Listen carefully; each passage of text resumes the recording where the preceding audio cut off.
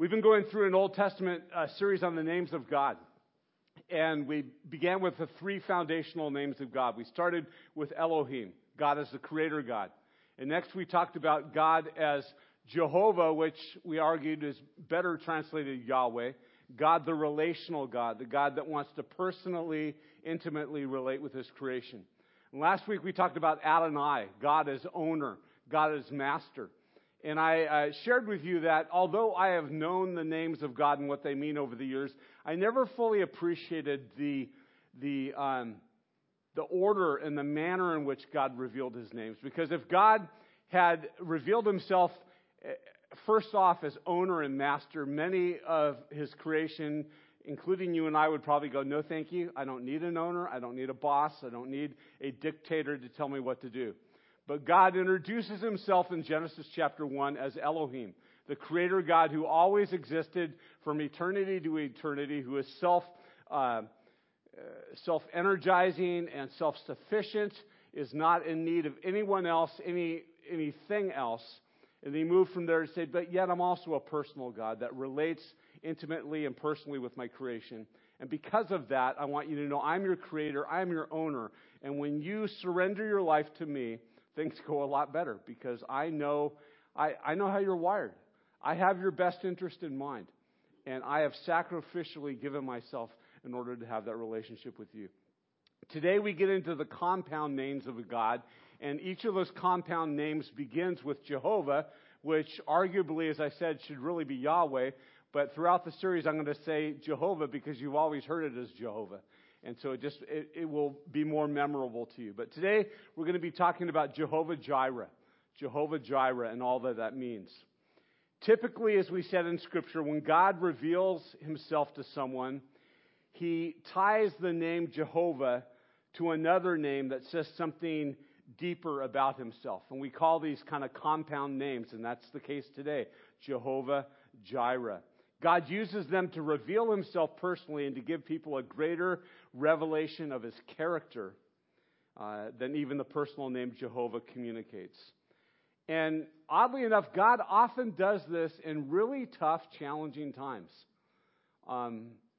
We've talked about this before, but if I was to ask the majority of you some of the most meaningful experiences of God that you've ever had in your life, they would probably have to do with times of trial and times of suffering, where God became very real to you, very personal, where he was not the God of your parents or the God of your church, the God of your pastor, but your God. And you owned your faith in a very intimate way that you never had before. And that's usually a time also where God reveals himself to us. Sometimes God allows us to be in a situation that only he can solve, so that when it is resolved, we know full well that it had everything to do with him and nothing to do with us. There's no argument there. I love what George Mueller, the great, he was in charge of orphanages in the 1800s and just saw amazing miracles of God. And he said at one point in his ministry, there is no glory for God in what is humanly possible. Faith begins where man's power ends. Faith begins where our power ends. You know, so often we want to do it all ourselves, and then if we really get in a pinch, then God can step in and work a miracle or take over. But God is like, no, I want to be fully in charge all of the time, the good times and the bad times. And particularly the bad times, because you will know full well that this only resolved and got better because I was a part of it.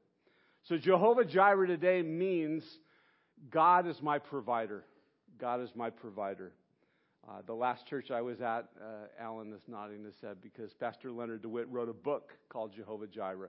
And somebody joked with me this week, if you want to know everything there is to know about Jehovah Jireh, just read Leonard's book, which I wasn't able to do, but I hear it's a really good book. The root word for Jireh literally means to see. To see. Yet, when we put it together with Jehovah, the compound connection means to provide. And somewhere in the connection of these two names, there's a relationship between God seeing and God providing.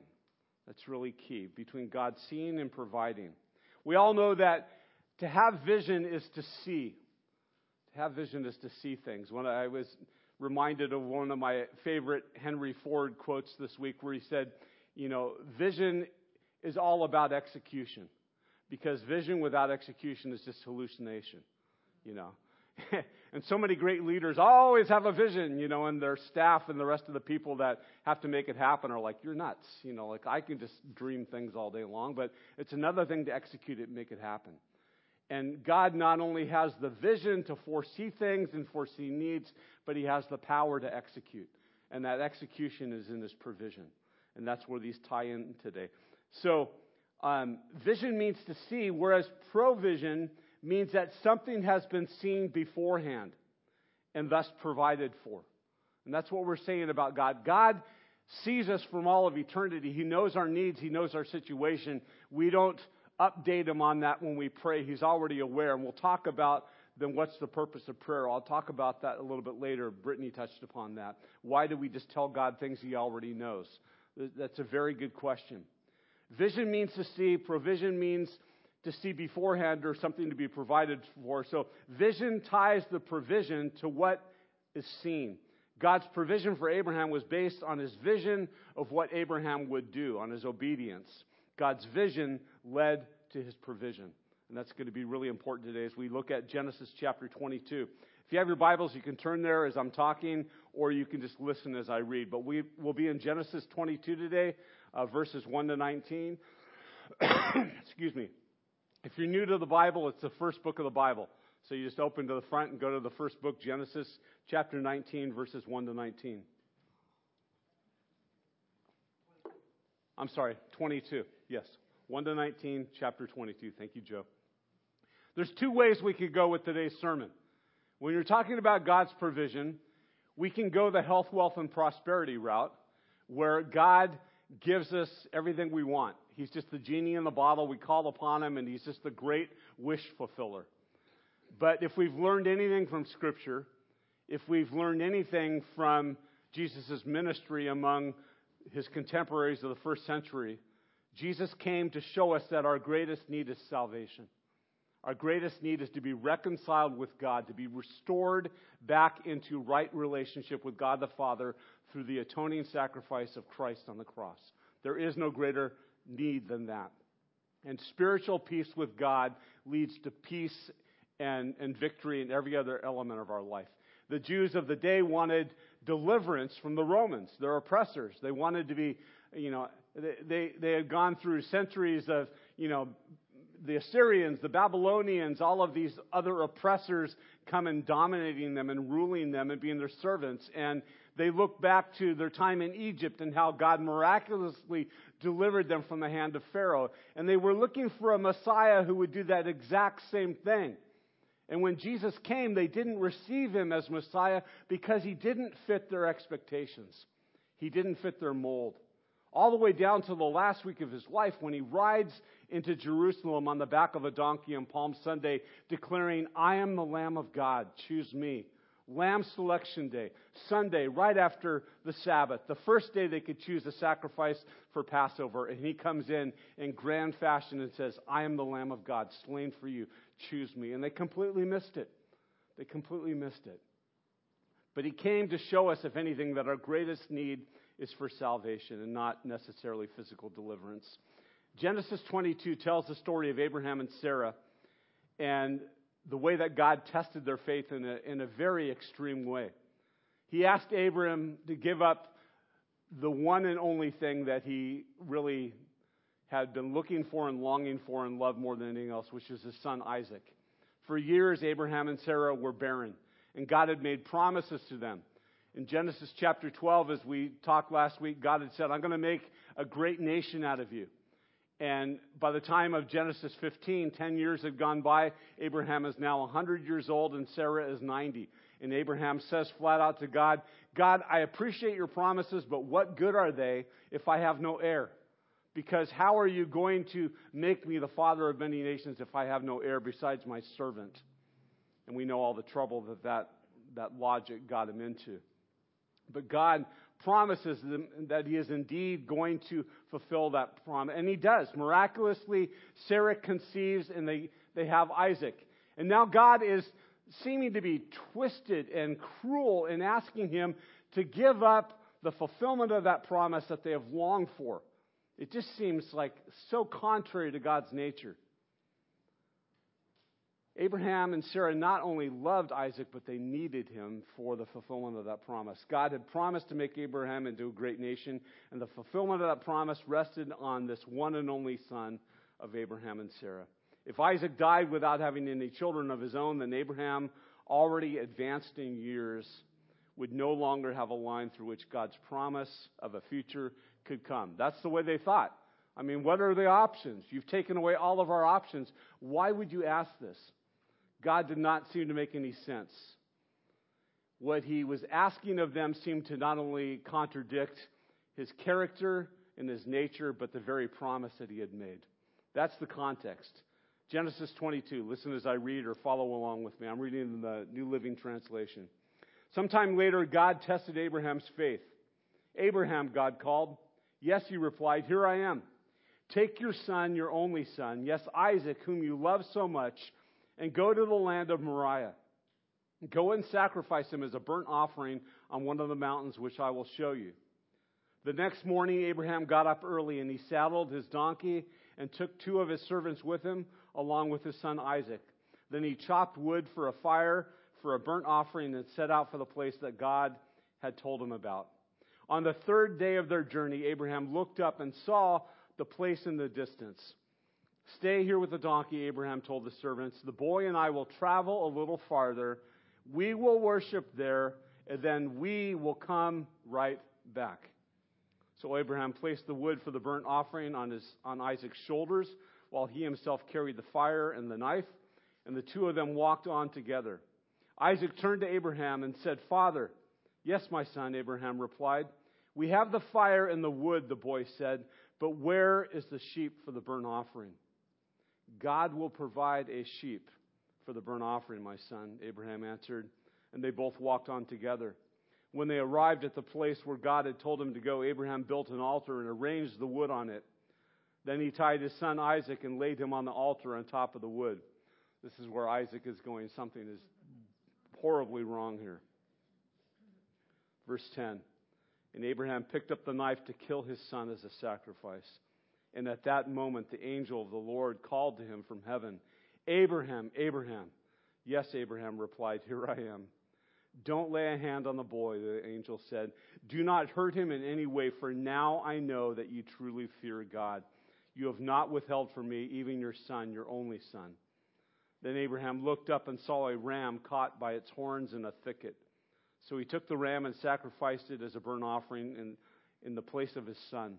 Verse 14, Abraham named the place Yahweh Yireh, or Jehovah Jireh, which means the Lord will provide. To this day, people still use that name as a proverb. On the mountain of the Lord it will be provided. Then the angel of the Lord called again to Abraham from heaven. This is what the Lord says, because you have obeyed me, and because you have not withheld even your son, your only son, I swear by my own name that I will certainly bless you. I will multiply your descendants beyond number, like the stars in the sky and the sand of the seashore. Your descendants will conquer the cities of their enemies, and through your descendants all the nations of the earth will be blessed, all because you have obeyed me. Then they returned to the servants, just as Abraham had said, and traveled back to Beersheba, where Abraham continued to live. Powerful story, not just a movie script, but historical fact. We believe what Scripture says. We believe that all that God records in Scripture are not just nice stories to teach us moral lessons, but that they literally happen.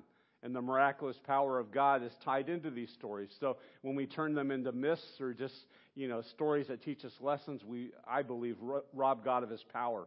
And so we believe this happened, and that as Scripture goes on to say, Abraham believed God, and his faith was reckoned to him as righteousness. And we see even back in the Old Testament how faith led to righteousness. It wasn't by works. It was truly about faith all the time. But I want to share 3 key principles today that I believe really hold this story together and really teach us about how we can access the provision of God. Not just in a genie in the bottle sort of way, but in a real relationship where we have tough times in our life and we are just clinging on to God with all that we are. The first thing that I would suggest is that contradictions can cause us confusion and they can keep us from God. Contradictions can cause confusion in our life and they can ultimately keep us from God. How many times in your life have you gone through something where you're just like, wow, if God would allow this, then I'm not sure He's really a God that I want to love and serve and follow. And many people in the world the same way. They look at the evil in the world. They look at the things that they can't reconcile. And they say, how could a loving God allow this? If God is all loving, then He must not be all powerful. And if He's all powerful, then He must not be loving. I mean, how do you reconcile that? If He has the power to do anything He wants, why does He allow some of the things that He allows? And that keeps many people from the kingdom of God. That keeps many people from wanting and pursuing a relationship with God. Contradictions can cause great confusion, and they can keep us from God. First of all, Abraham's in a theological contradiction because God's instruction goes against His promise of a future nation. But it also goes against the sixth commandment, thou shalt not kill. You know, and here He's asking him to not just kill anybody, but His only begotten Son. And it also makes no sense theologically because all of the surrounding nations engaged in child sacrifice. And God had repeatedly condemned that. And so why, God, are you asking us to do what the other nations do? What is abhorrent to you? That is so against who you are, so against your word and your character. I can't understand that. And I was sharing with staff and friends this week that I would have failed this test personally. I don't know about you, but unless I had heard the audible voice of God, I would have thought, I am senile, I am out of my mind. There is no way God would ask me to do this. I mean, that's me. I mean, I would have completely missed this miracle because I would have been like, sorry, you're not the God I know. Not because of my desires, but because of God's word and being consistent with that. Additionally, when the angel in verse 12, granted this is the angel of God and not God Himself, but when the angel of God in verse 12 says, now I know that you fear God, you're thinking, well, God already knew that ahead of time. If God is omniscient and knows all things, if He knows the beginning from the end, then He doesn't need to go through this to find out how Abraham's going to respond. He already knows. But Tony Evans, in his book on the names of God, was bringing up a brilliant point this week that there is a huge difference between intellectual knowledge and experiential knowledge. And I am guilty of this, and maybe you are as well, that oftentimes intellectual knowledge trumps everything else. And the point is that God has intellectual knowledge of everything, but He doesn't have experiential knowledge of certain things. Like God does not have experiential knowledge of how it feels to sin because He's never sinned. And we could go on and think of other things that God doesn't have experiential knowledge of. And all of this leads to the fact that although God knows the beginning from the end, although He knows everything about us, God is eternally present, as we've been reading and learning. God is eternally present, and He participates relationally with us. And so it's like your spouse may know that you love them, but when's the last time you verbalized that and said that? Or done something that showed them? Because in that moment, when you express those words or when you show them through a great act of kindness, there's an experience there that deepens your relationship. Far beyond the intellectual knowledge of, well, I know they love me, they pledged their life to me, until death do us part. When, woohoo, that's exciting, If it's not followed up by daily, constant acts of love and thoughtfulness. And so, what a cool picture of God here, who's not just receiving from us what He already knows, like prayer is us spitting back words to Him and going, yeah, tell me, yeah.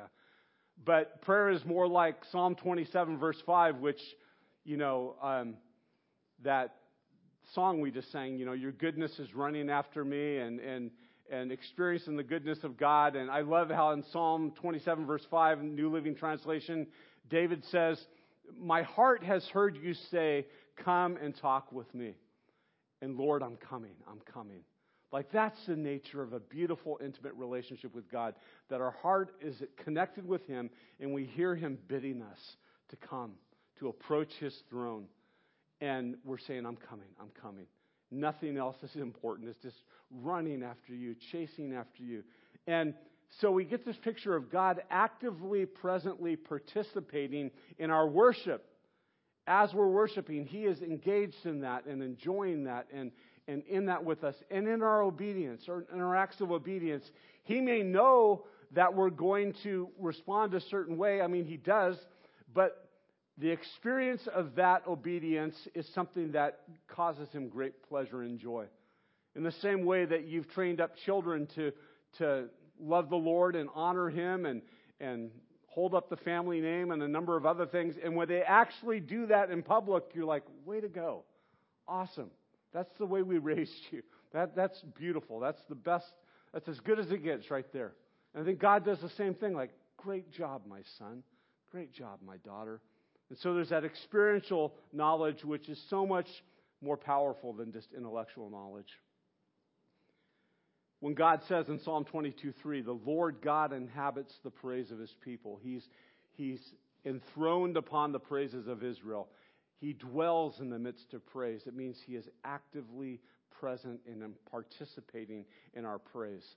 And so, yes, God is with us all the time as believers with the Holy Spirit living inside of us. But when we gather corporately and we lift up His name, there's something powerful, something tangible about worship that is just incredible. Well, Abraham's not only going through a theological contradiction, he's going through an emotional contradiction as his faith collides with his affections. How so many times the things that we believe, the principles, the convictions that we have, they run face to face with our affections in our relationships. He's in a social contradiction because he will never become a great name in his community if he kills his son. There goes his chances of being revered in his community as the father of many people. He's in a relational contradiction because sacrificing Isaac would cause unbearable conflict and grief in his marriage. And it's interesting to note that we never see in the passage any conversation going on between Abraham and Sarah. And I doubt it ever happened because, Sarah would be like, are you kidding me? We've waited so long for this son, and you're going to kill him now? You think God told you that? You're a senile old man. Like, go take a nap. Like, this is crazy. Like, it would have never flown. It would have never flown. Many times our circumstances cause us to miss what God is doing. And like I said, I'm the first to say I would have missed this because I would have lacked the faith unless God verbally kind of like shook me and said, this is me. Listen. And the point is, we all go through times of suffering, and we can either gripe and grumble, as we're so prone to do, or we can take great comfort in knowing that every trial, every challenge, every hardship that we go through is first passed through the filter of our Father. You call it the Father filter, call it whatever you want. That a loving God who created us, knows us, loves us, does not allow anything in our human experience without first going through the filter of His allowing it. Nothing comes our way without God first divinely approving it. It doesn't mean that all that happens in our world is God's will, but if something happens, God has allowed it. And if He approves it, if He allows it, it's because He has a divine purpose for it. So when we go through these crazy times, we can either get angry at God and say, what gives? Why are you allowing this? Or we could say, wow, something amazing is about to happen. And if I just hold on, if I just hang in there, I'm going to see God in a way I've never seen Him before. And the older I get, the wiser I get, the more mature I get spiritually, that's exciting.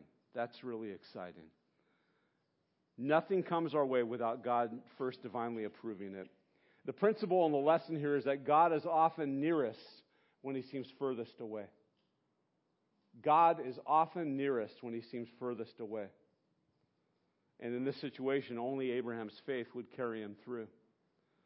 Unfortunately, as I said, we often miss the purpose of the trial and the test because we're so fixated on the circumstances. We get so blinded by the circumstances in front of us. Why would God allow this? This makes no sense. This seems pure evil. This seems like God is messing with me. And we miss the bigger picture. Abraham faced a choice between the blessing and the blesser. God wanted to see which one he would choose. Isaac had been Abraham's blessing, but God wanted to know which meant more to him, God or Isaac, the giver of the blessing or the blessing itself. Sometimes we can fall so in love with a blessing that it trumps the one who blessed us. And that's why James reminds us in chapter 1, verse 17, God is the giver of every good and perfect gift. He's the Father of lights, that everything comes down from. It all originates with Him. Paul says in Romans chapter 1 that in the end times, the end times will be marked by people who worship the creation rather than the Creator. They get all messed up. They forget the one who made it all happen, the one who's in charge of it all, the one who sustains it all and energizes it all. They start worshiping the creation. The second thing, convictions equip us to navigate times of crisis. Convictions equip us to navigate times of crisis. When I was growing up, I distinctly remember a dating seminar where the speaker said, you got to pre-decide your decisions. You have to pre-decide ahead of time what kind of person you're going to be, what kind of morality, character you're going to have. Because if you're on a date and you're in an intimate situation, that is not the time to determine what's important to be. How far am I going to go? What are my limits? You have to know that ahead of time. And that's true of so many things spiritually and theologically, that we know God through His Word, and we are convinced of certain principles and certain standards because of His Word. Someone said, you're not made in a crisis, you're revealed in a crisis. And that's true of our convictions. Crises can form convictions to some, but they really are more about revealing the convictions that we already have. And that's why it's so important to be students of God's Word and to know His Word and know His character and His nature and truths about Him before we go into tough times. One of Abraham's convictions is in verse 8, God will provide a lamb for Himself. I'm sure he had no idea the magnitude of what he was saying. Yes, He would provide a ram in the thicket, and yet He would also use this to foreshadow God Himself giving His only begotten Son, that whosoever believes in Him would not perish but have eternal life.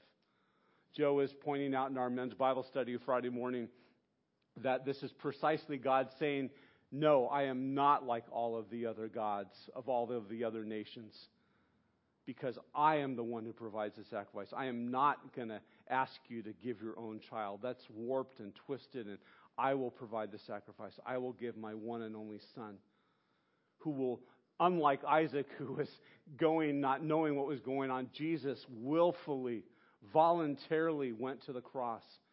He was not duped into that in obedience to God the Father. He, in the form of God, not regarding equality with God as a thing to be grasped, Philippians 2, submitted Himself in obedience even to the point of death. And that's why Philippians 2 says, therefore, He was given the name that's above all names, that at the name of Jesus every knee should bow, every tongue should confess that Jesus Christ is Lord, to the glory of God the Father. Powerful stuff. Convictions help us. They equip us to navigate times of crisis. Abraham's faith was his conviction that God would provide a lamb. Also, when he says in verse 5, we will worship and then return to you. Abraham didn't know how he was going to accomplish what God had asked him to do, but he knew that somehow God would provide and they would return. Because he didn't believe in a God that was really going to sacrifice His Son. Although Hebrews tells us in chapter 11 that it was by faith that Abraham offered Isaac as a sacrifice when God was testing him.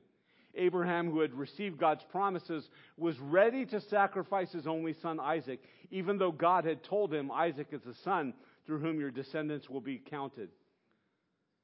Abraham reasoned that if Isaac died, God was able to bring him back to life again. And in a sense, Abraham did receive his son back from the dead. Abraham had never witnessed a resurrection in his lifetime, but he had witnessed a miraculous conception as he and Sarah gave birth to Isaac. And so Abraham took the faith that he had from the experience that he had with God, and he transferred that to the present situation. And said, I don't know what you're going to do here, but I know you're not without options.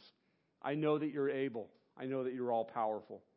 And that's the faith that he demonstrated. I love Hebrews 11:1, the great verse that many of us know about faith. Now, faith is the assurance of things hoped for, the conviction of things not seen. Conviction can be also translated as evidence, the evidence of things not seen. But I wanted to do a deep dive this week, and it was kind of fun to do this because the literal Greek for conviction means to reprove or to rebuke. So faith is the rebuke of things not seen. And I thought, what a beautiful picture there, that our faith rebukes what in our human instinct we would say, this is nuts. Like, no, faith rebukes that and says, trust God. He's going to do something here that goes beyond reason, that goes beyond earthly explanations, but He's going to come through. And your faith is the key to that. Your faith is the key to trumping the circumstances and watching God do something powerful. Abraham trusted that even if God were to take Isaac's life, He could bring him back to life. He was not limited. The final thing here that I think this passage teaches us is that obedience is a pathway to provision. Obedience is the pathway to God's provision. Oswald Chambers once said, "One step forward in obedience is worth years of studying about it." You can come to church every week and know everything there is to know about obedience. But what do you do when you leave here? Are you obedient to the voice of God, to the Word of God, day in and day out, moment by moment? That's what counts. David Platt said, Jesus has not just given us options to consider, He has given us commands to obey. What God says in His Word is not, hey, here's a good thought, try this. As you're pursuing your best life now, do this. No, these are not options to consider. These are commands to obey. Someone else said, great moves of God are usually preceded by simple acts of obedience. I love that. Great acts of God are usually preceded by simple acts of obedience. What a beautiful thought. Someone who was talking about this passage said, 3 days is a long time to travel to worship. Ultimately, Abraham was going to this mountain to sacrifice. Obedience is always worship. It isn't just singing songs and that good feeling we have. Obedience is the heart of worship. Abraham was traveling 3 days to worship. How many of us would go 3 days to worship? That's commitment. People will want to give up on God simply because life scenarios don't make sense, could very well be walking away from new manifestations of God and His name in their lives. Powerful quote I read this week. So true. And I've already admitted that I'm one of those people, that I would have walked away from seeing God in a powerful, deeper way for lack of faith. If God had asked me to sacrifice any of my 3 daughters, I probably, would have really struggled with that unless He shook me and audibly spoke to me. I couldn't just hear a prompting in my spirit. I would think that was indigestion or me going nuts, the wires crossed or something. Pastor and author John Stott once said, faith's function is to receive what grace offers. I love that.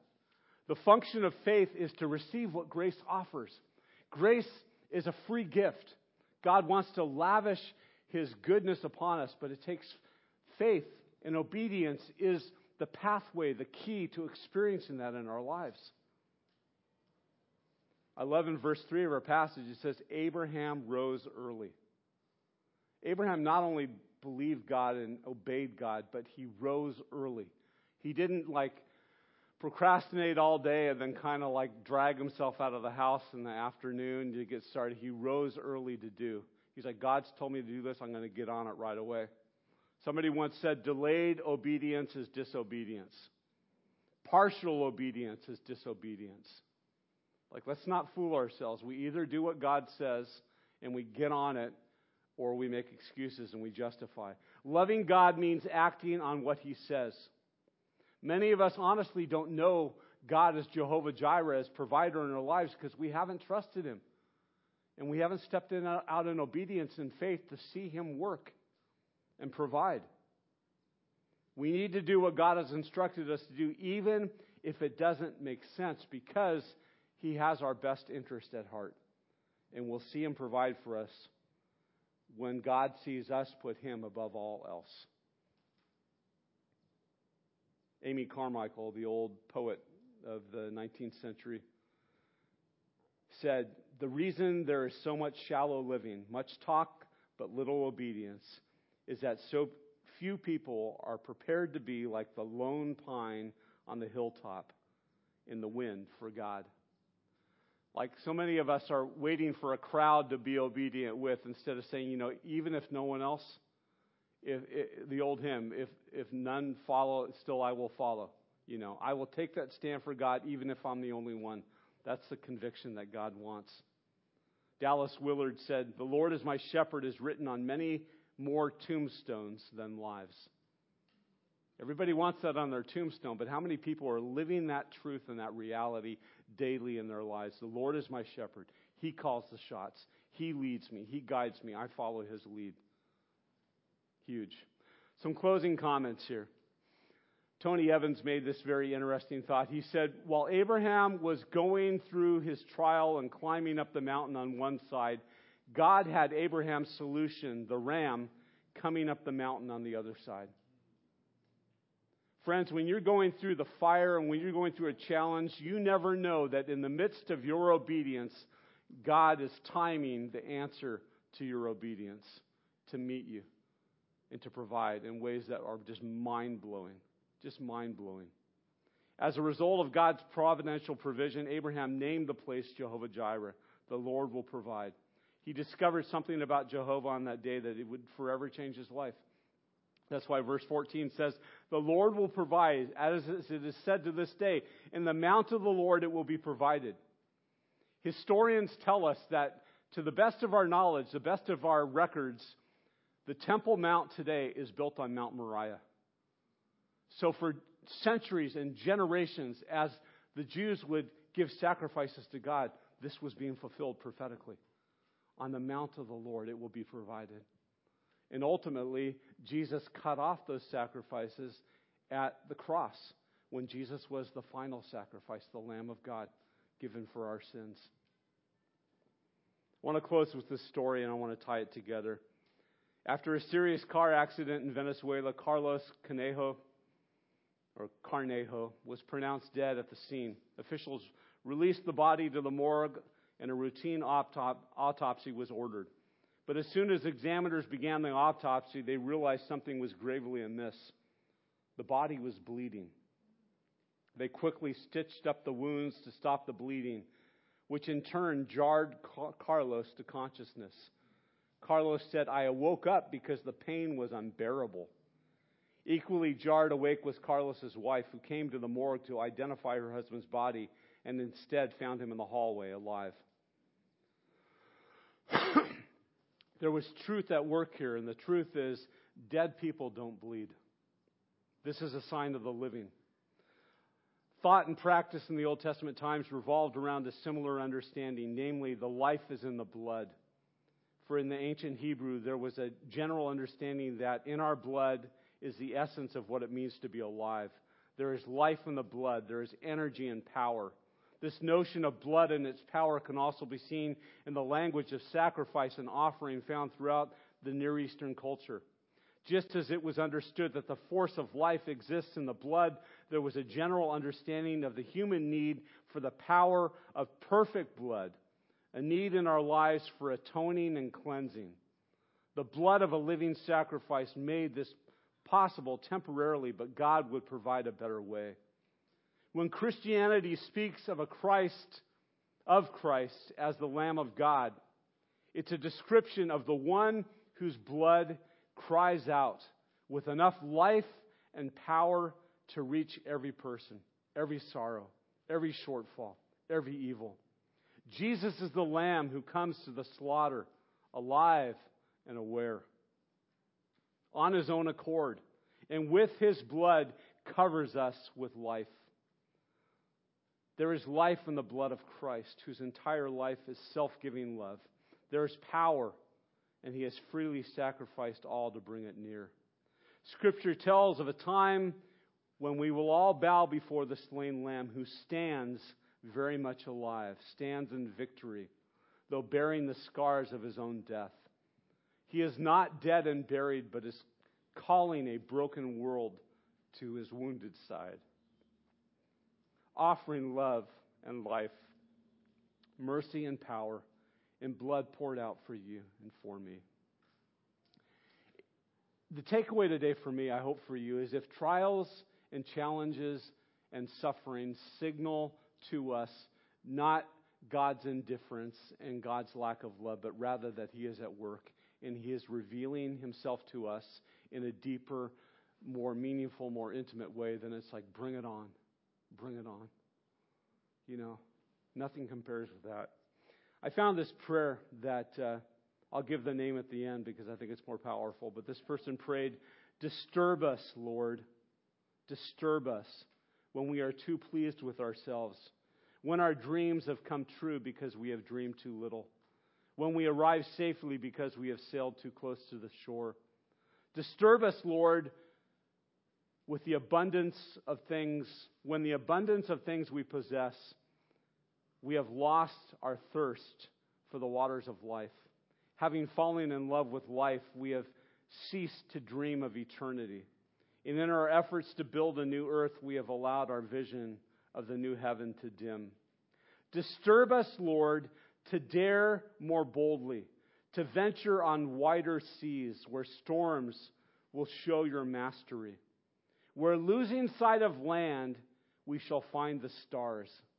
We ask you to push back the horizons of our hope in order to push us into the future in your strength, your courage, your hope, and in your love." That was Sir Francis Drake, one of the great explorers. And he captures the point that, you know, we pray, God, make today easy. Take away the trials, the hardships, when we should be praying, God, help me to see you in everything. Help me to experience you more fully and to come out on the other side knowing you more intimately and deeply. Jehovah Jireh, let's pray.